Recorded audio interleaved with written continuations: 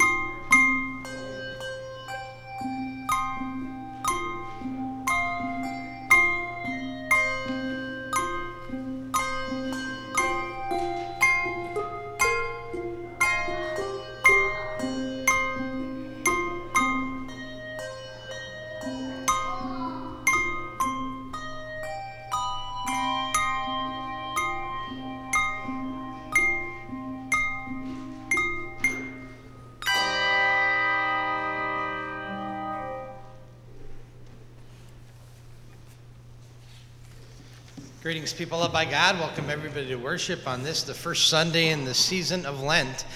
For our friends who are worshiping online or on the radio, just a reminder that you can go to our website, which is chapelofthecross.org, and there you'll find the bulletin for this service under the Resources tab, as well as options for giving your offering to the Lord under the Give tab. A number of announcements to share with you before we begin worship today. As we begin this season of Lent, it actually began this past Wednesday, on Ash Wednesday. Just a reminder that we will be worshiping not only on the weekends during Lent, but also on Wednesdays at 11 a.m. and 6:30 p.m., all the way up until Holy Week. And we're also gathering for supper at 5 p.m. down in the gym on those Wednesdays. So please join us for midweek worship and supper during the season of Lent. Trivia night is less than 1 week away. That's Saturday, March 4th. There's still room and there's still time for you to sign up to play. Deadline to do so is this upcoming Wednesday. Some of the silent auction items are listed in the Commons area. Those and many others will be up for bid on Saturday night. More information is in your chapel weekly or on that table in the Commons area. All proceeds from Trivia night support our mission emphases for this year. So please join us for that. And big special thanks to our mission and outreach team for all their work and support as we get ready for that fun evening. Please plan to attend the special congregational voters meeting that has been called for Sunday, March 5th. That'll take place after the late service to vote on a call for a new associate pastor. Biographical information of each of the 3 candidates that the call committee interviewed has been shared. That's in your bulletin today. All members of chapel are encouraged to attend that very important meeting. That's, again, Sunday, March 5th, after the late service. The Walking Together in the Word devotion for the month of March has been printed, and that's available for you now at the Welcome Center. It's a purple-colored cover this month. Please pick up your copy before you go home and utilize that in your personal devotion time. During this upcoming month of March, we will be gathering personal care items on behalf of Lutheran World Relief. Please see the explanation sheet at the Welcome Center as to what to get and how to bring that back to Chapel of the Cross. Lutheran World Relief will then distribute those personal care items to individuals in need around the world. In subsequent months, throughout 2023, we are planning on collecting items also for Samaritan's Purse and Operation Christmas Child. More information on that is to come, but for this upcoming month, we are gathering personal care items for Lutheran World Relief. So thank you very much in advance for your participation with that. And please know that you are invited to come back later this morning to attend a special music-filled worship service at the 11 o'clock service time. So after church today, go to Bible class, go to Sunday school, and then come back for a special service of praise and song to Jesus, the Savior of the world, and in celebration of Black History Month. You want to make sure to come back for that special service today at 11 o'clock. Our elder for the weekend is John Rogers. John is standing in the back there. He's going to greet you at the back door as you leave today. Get to know John as one of your elders here at Chapel of the Cross. God's blessings to you as we worship together this morning. We stand and share the peace of our Lord with each other, after which we will sing our entrance hymn, O Lord, throughout these 40 days.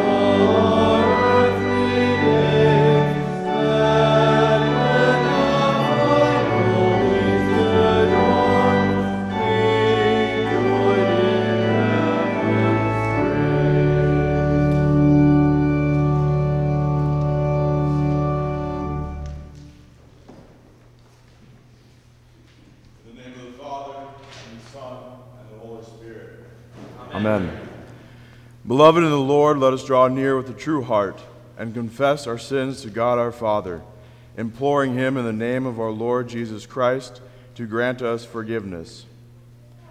Our help is in the name of the Lord, who made heaven and earth. I said, I will confess my transgressions to the Lord, and you forgave the iniquity of my sin. Almighty God, merciful Father, I, a troubled and penitent sinner, confessing to you all my sins and iniquities with which I ever offend you, and for which I justly deserve your punishment. But I am sorry for them, and repent of them, and pray for your boundless mercy.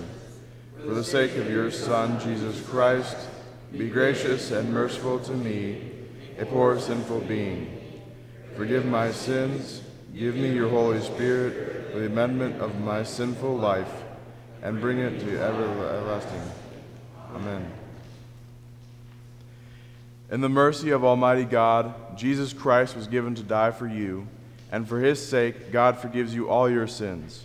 To those who believe in Jesus Christ, he gives the power to become the children of God and bestows on them the Holy Spirit. Amen.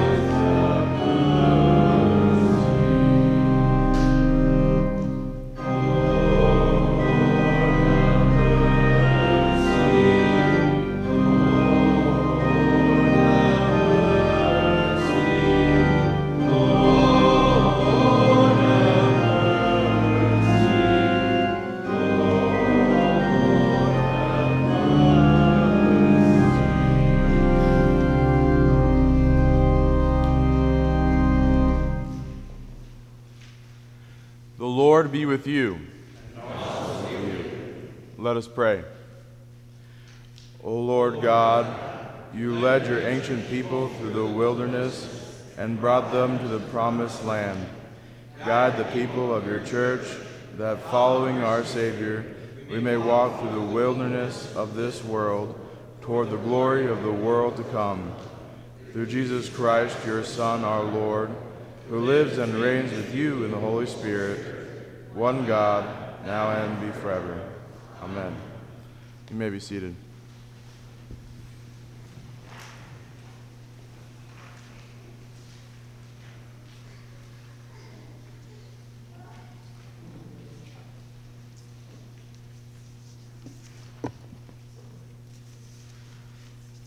The Old Testament reading is from the 3rd chapter of Genesis. Now the serpent was more crafty than any of the wild animals the Lord God had made. He said to the woman, "Did God really say, 'You must not eat from any tree in the garden'?"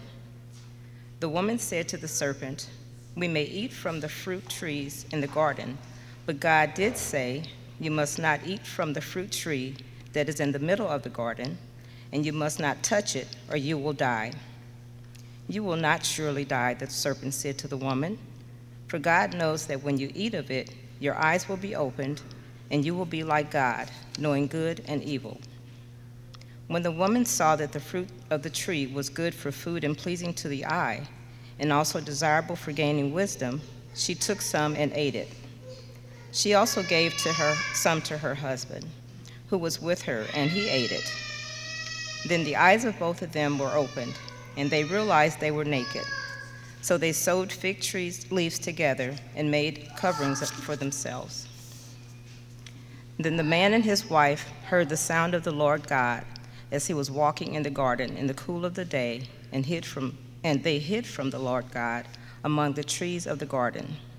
But the Lord God called to the man, "Where are you?"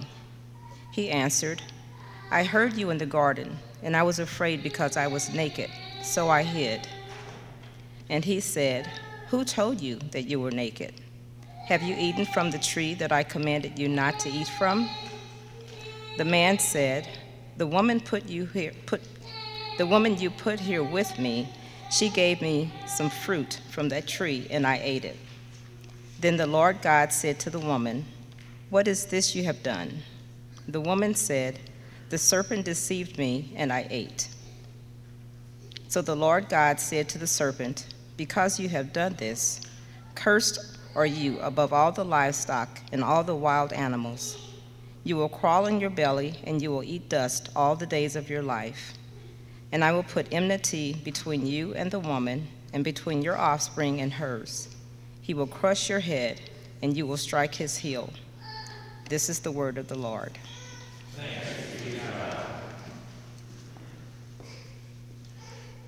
We read responsibly Psalm 32. Blessed is he whose transgressions are forgiven, whose sins are covered. Blessed is the man whose sin the Lord does not count against him, and whose spirit is no deceit. When I kept silent, my bones wasted away through my groaning all day long. For day and night your hand was heavy upon me. My strength was sapped as in the heat of the summer. Then I acknowledged my sin to you and did not cover up my iniquity. I said, I will confess my transgressions to the Lord, and you forgave the guilt of my sin. Therefore let everyone who is godly pray to you while you may be found. Surely when the mighty waters rise, they will not reach him. You are my hiding place. You will protect me from trouble and surround me with songs of deliverance.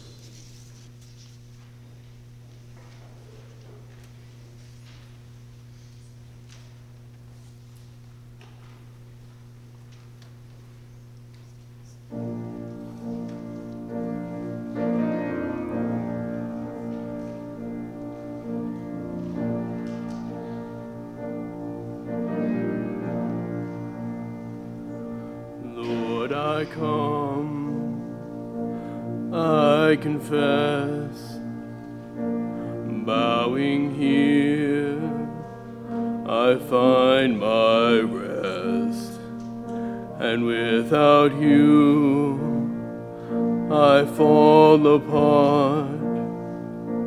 You're the one that guides my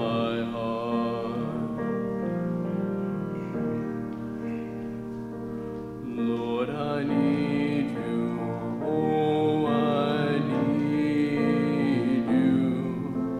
Every hour I need you, my one defense, my righteousness, oh God, how I need you.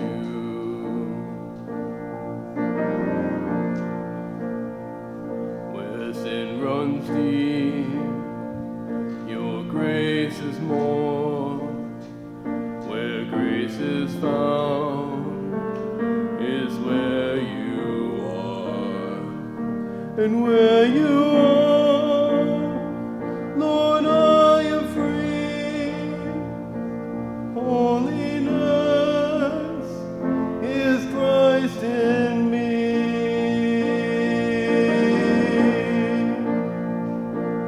Lord, I need you, oh, I need you.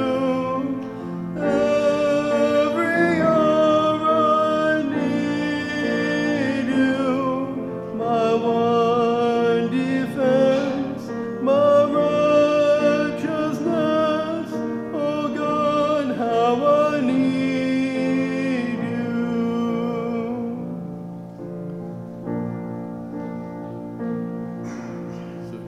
my song to rise to you. When temptation comes my way, and when I cannot stand, I'll fall on you. Jesus, you're my hope and stay. Lord, I need you. Oh, I need you. Every hour I need you. My one defense, my righteousness. Oh God, how I need you.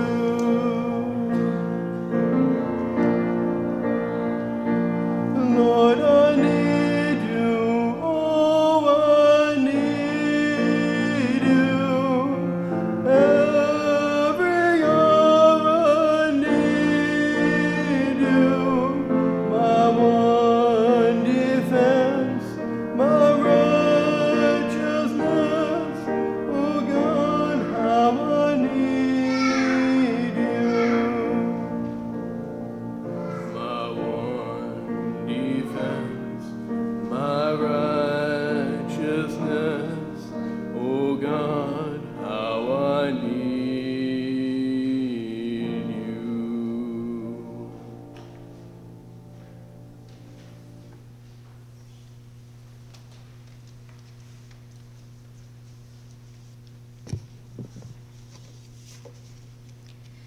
The epistle is from the 5th chapter of Romans.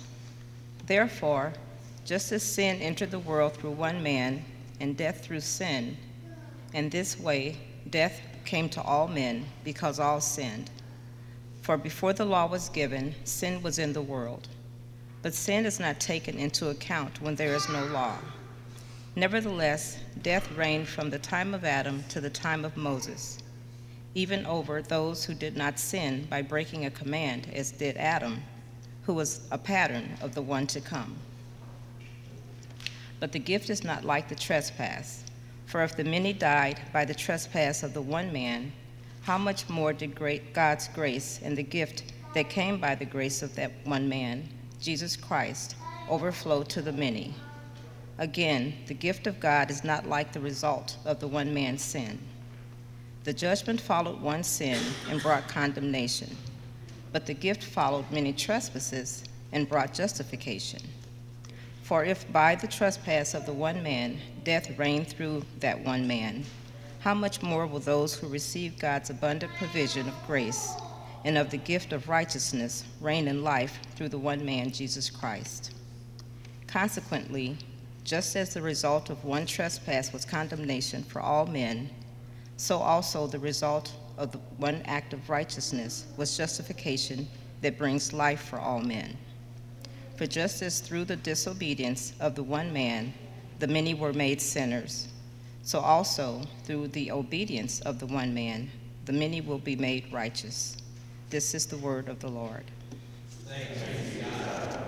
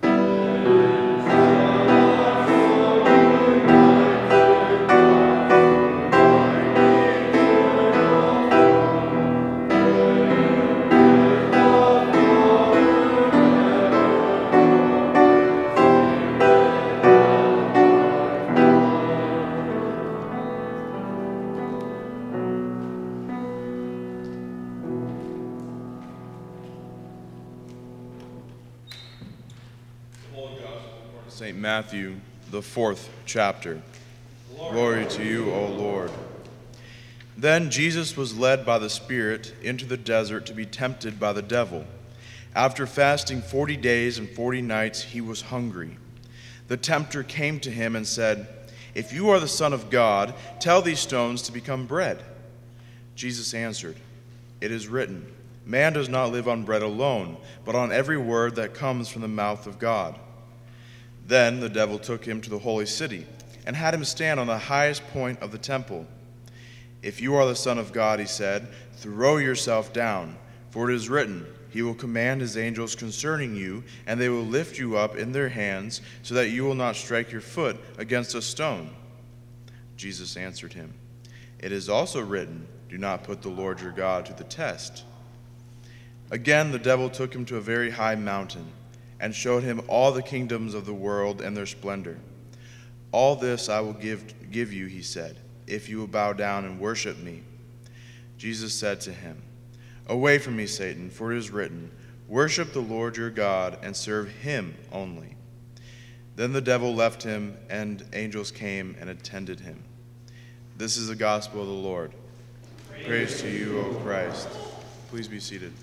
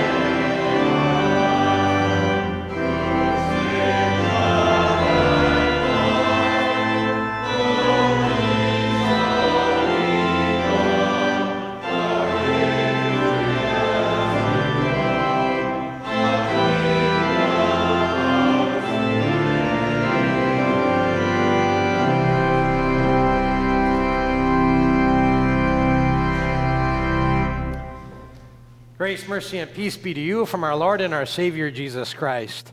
Amen. Didn't know if you knew this, but the country of Australia is kind of infamous for its dangerous flora and fauna. From the alligator, the saltwater crocodile, which has the most powerful bite of any species, to the inland taipan, a snake that has enough venom in one bite to kill several humans. But one of the most dangerous is the gimpy tree. Now that sounds kind of harmless, doesn't it? Gimpy tree. But it's not harmless, not at all. Gimpy is an Aboriginal word for stinging. It's the stinging tree.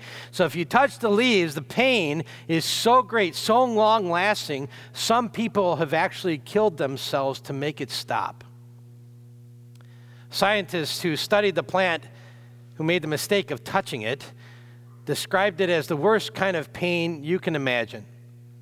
Like being burnt with hot acid and electrocuted at the same time, she said. The pain begins with just the slightest touch and then intensifies and moves into the lymph nodes. You get it from wherever the leaves touched you to your lymph nodes in your body. And that excruciating pain can keep just recurring for years. It's because the tiny hairs on the surface of the leaf, they get embedded in your skin. And if something touches that affected area, or if that area is exposed with cold water, all that venom is released again, and it all starts over again. Lutheran author Gene Veith, when he visited Australia, wrote about seeing the gimpy tree on a walk, and so he was warned about it, not to touch it, steer clear of it. I did some research about it, heard about the tree's terrible dangers. Then he was on another walk, and he came across the tree again, and even though he knew the consequences, what it would be, he felt this very strong urge, this very strong impulse to just reach out and touch it. Someone asked me last night at the service, well, did he? Thankfully, he did not. He didn't touch it. But that gimpy tree, it reminds me of another tree, a tree so dangerous that with one bite of its fruit, it would bring the sting of death. And not just for one person, but for all humanity. And yet Adam and Eve, they could not resist that impulse to disobey God and eat that forbidden fruit. You know that story, probably know it very well. You heard it in the Old Testament reading. It's the Garden of Eden, that paradise on earth that God had created, and God put Adam and Eve there in that perfect paradise. And God was there too. Every day he walked there in the garden, spent time with those he had made and those whom he loved. But those three, God and Adam and Eve, they were not the only ones in that garden. Satan was there too. And he wasn't off hiding somewhere under a rock or something like that. Not him, not the devil. He was at the most important spot in the garden. He was at that tree of the knowledge of good and evil. Listen to what God said in Genesis chapter 2. He says, "You are free to eat from any tree in the garden, but you must not eat from the tree of the knowledge of good and evil, for when you eat of it, you will surely die." That tree was the most critical place in the Garden of Eden. And that is where Satan is hanging out. Not slinking and slithering off around the outskirts, but at the most important place where God had given a very clear and unambiguous word and command. Don't eat the fruit. Of all places, that would be the place where Adam and Eve should have shown their devotion to their God and to their Creator. They should have passed by that tree and said to one another, "Oh, look at that fruit. It's so very beautiful, but it's so very dangerous, so deadly. God told us, don't eat it. And even though it looks so good, we will obey His word and we will do His will." That's what they should have said to each other as they passed by that tree. But they didn't. Satan, appearing at the tree as a lying, deceitful snake, cleverly lured Adam and Eve into rebellion, really by the same process that he often uses today. Did God really say, "You must not eat from any tree in the garden"? And he gets them to doubt God's word. And Eve says to the serpent, we can eat from the trees in the garden, but God did say, you must not eat from the tree that is in the middle of the garden, and you must not touch it or you will die. And then Satan just attacks God's word. You will not surely die. In fact, just the opposite is true. God knows that when you eat of it, your eyes will be open and you will be just like him. You will know good and evil. You know, wouldn't it have been great if when Satan said, did God really say, Eve would have just cut him off right there. Say, oh, no, well, if we've got a question, let's go get God and ask him. That's not what happened. Wouldn't it have been great if when the devil said, did God really say, Adam would have jumped in and said, hey, Eve, he totally said, don't eat from that tree. But that's not what happened either. The Bible says that when the woman saw that the fruit of the tree was good for food and pleasing to the eye and also desirable for gaining wisdom, she took some and she ate it. And Adam took some and ate it too. Just one little bite. And the world has not been the same since. We go to funeral homes and cemeteries because of that day so long ago. Sin came into the world, and with sin came death. Satan was at the most important place in the garden. He was tempting Adam and Eve not to listen to God's clear word. And they fell for it. They fell for that evil temptation. They did what seemed best to them. Their will be done, not God's. So, ever since that time, every man and woman has been born with a sinful nature. Now, I know it's not really popular to talk about that because, some people say you got to build yourself up. You got to build up your self-esteem. You got to think about how good you are. But the Bible begins with the truth that we've been born with a sinful nature, that we all have this dark side within us. Theologians call that original sin. We've been talking about that actually in our confirmation class. Every man and woman has a dark side. And left to themselves, people will gravitate toward evil.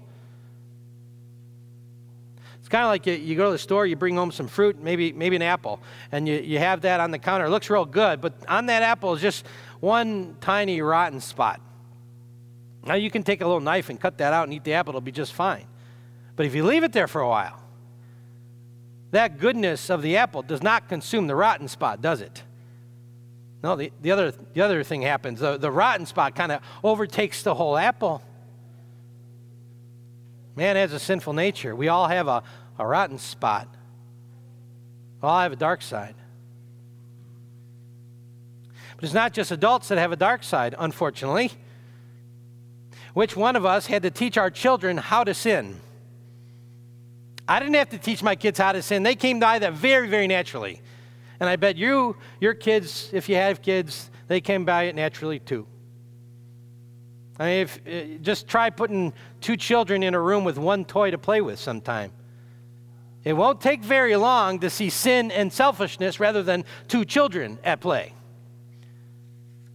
We are not born as clean, innocent slates who, if we're not influenced negatively, will automatically do what is right.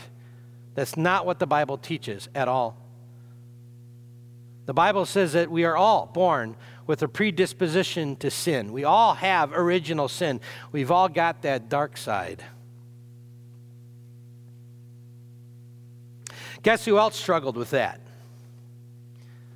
The Apostle Paul. And probably the greatest theologian, the greatest missionary this world has ever seen. And he's got a dark side just like you and I. In fact, he writes about it in Romans chapter 7. This is what he says. I know that nothing good lives in me, that is, in my sinful nature. For I have the desire to do what is good, but I cannot carry it out.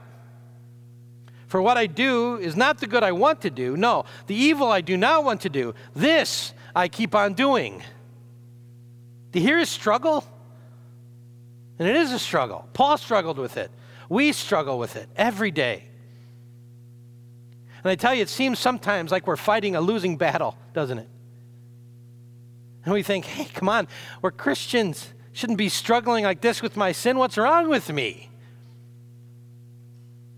Paul even cries out to God in this chapter. He says, what a wretched man I am. Who will rescue me from this body of death? But then it's beautiful how he answers his own question. Because he says, thanks be to God through Jesus Christ our Lord. Who will rescue us from this dark side, from this sin? Oh, thanks be to God. It's Jesus Christ. It's Jesus Christ who was born as a little baby in Bethlehem. It's Jesus Christ who went to that cross to die for all of those sins we've got. It's Jesus Christ who rose from the dead victorious on that first Easter. Jesus Christ rescues us from our dark side. He rescues us from sin and death and from the power of the devil. Martin Luther said, I'll tell you a good way to remember that you were rescued from that dark side. He says, remember your baptism. Remember that baptism daily. Remember how in your baptism you were drowned with Christ. All of your sins were forgiven. And then you were raised to new life, to the glory of God. We are rescued from sin. Oh, but we still struggle, don't we? Just like Paul, we wrestle with sin. And this struggle against our sin, it's this never-ending process while we're here on this side of heaven.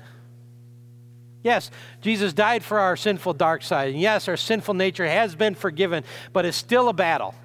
And it will be a battle until Jesus comes again and calls us home and establishes the new heavens and the new earth. This new creation it's going to be a beautiful place. And it's going to be a perfect place of fellowship with our Creator, with our God. We're going to meet Jesus face to face in the new creation. And once again, we'll enjoy that perfect communion with God that was lost in Adam and Eve's sin. But I think one of the greatest things about heaven is that it's a place free from the sinful nature. We will be free from that dark side. We will be free from that struggle and that disappointment and that grief that makes life here so very miserable sometimes. In one of my favorite passages of Scripture, St. John writes this in Revelation 21. He says, He will wipe every tear from their eyes, and there will be no more death or mourning or crying or pain, for the old order of things has passed away. Mourning is gone. Crying, it's gone. Pain, it's gone. Death, it's gone. And the dark side will be no more. Amen. Now may the peace of God, which surpasses all understanding, keep our hearts and our minds in Christ Jesus. Amen. Would you please stand with me as we confess together our common faith in the words of the Apostles' Creed? Find that on page 9 in your bulletin. Together we confess. I believe in God, the Father Almighty, maker of heaven and earth, and in Jesus Christ, his only Son, our Lord, who was conceived by the Holy Spirit, born of the Virgin Mary, suffered under Pontius Pilate, was crucified, died, and was buried. He descended into hell. The third day he rose again from the dead. He ascended into heaven and sits at the right hand of God the Father Almighty. From thence he will come to judge the living. I believe in the Holy Spirit, the holy Christian church, the communion of saints, the forgiveness of sins, the resurrection of the body, and the life everlasting. Amen. You may be seated as we gather our offerings to the Lord.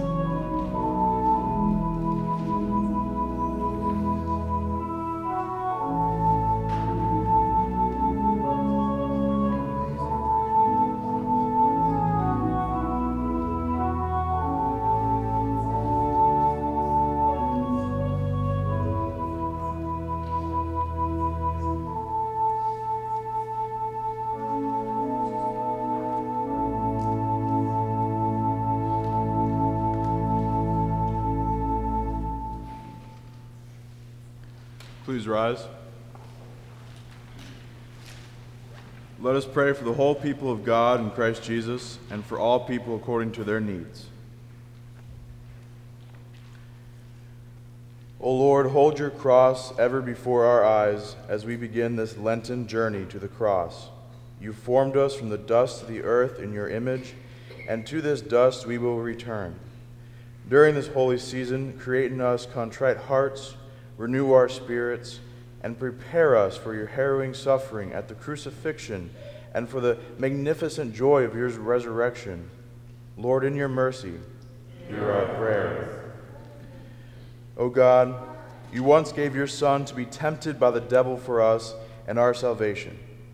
Help us and all who are assaulted by the many temptations of the devil and the world and our sinful flesh, that we may be strengthened and supported by your grace.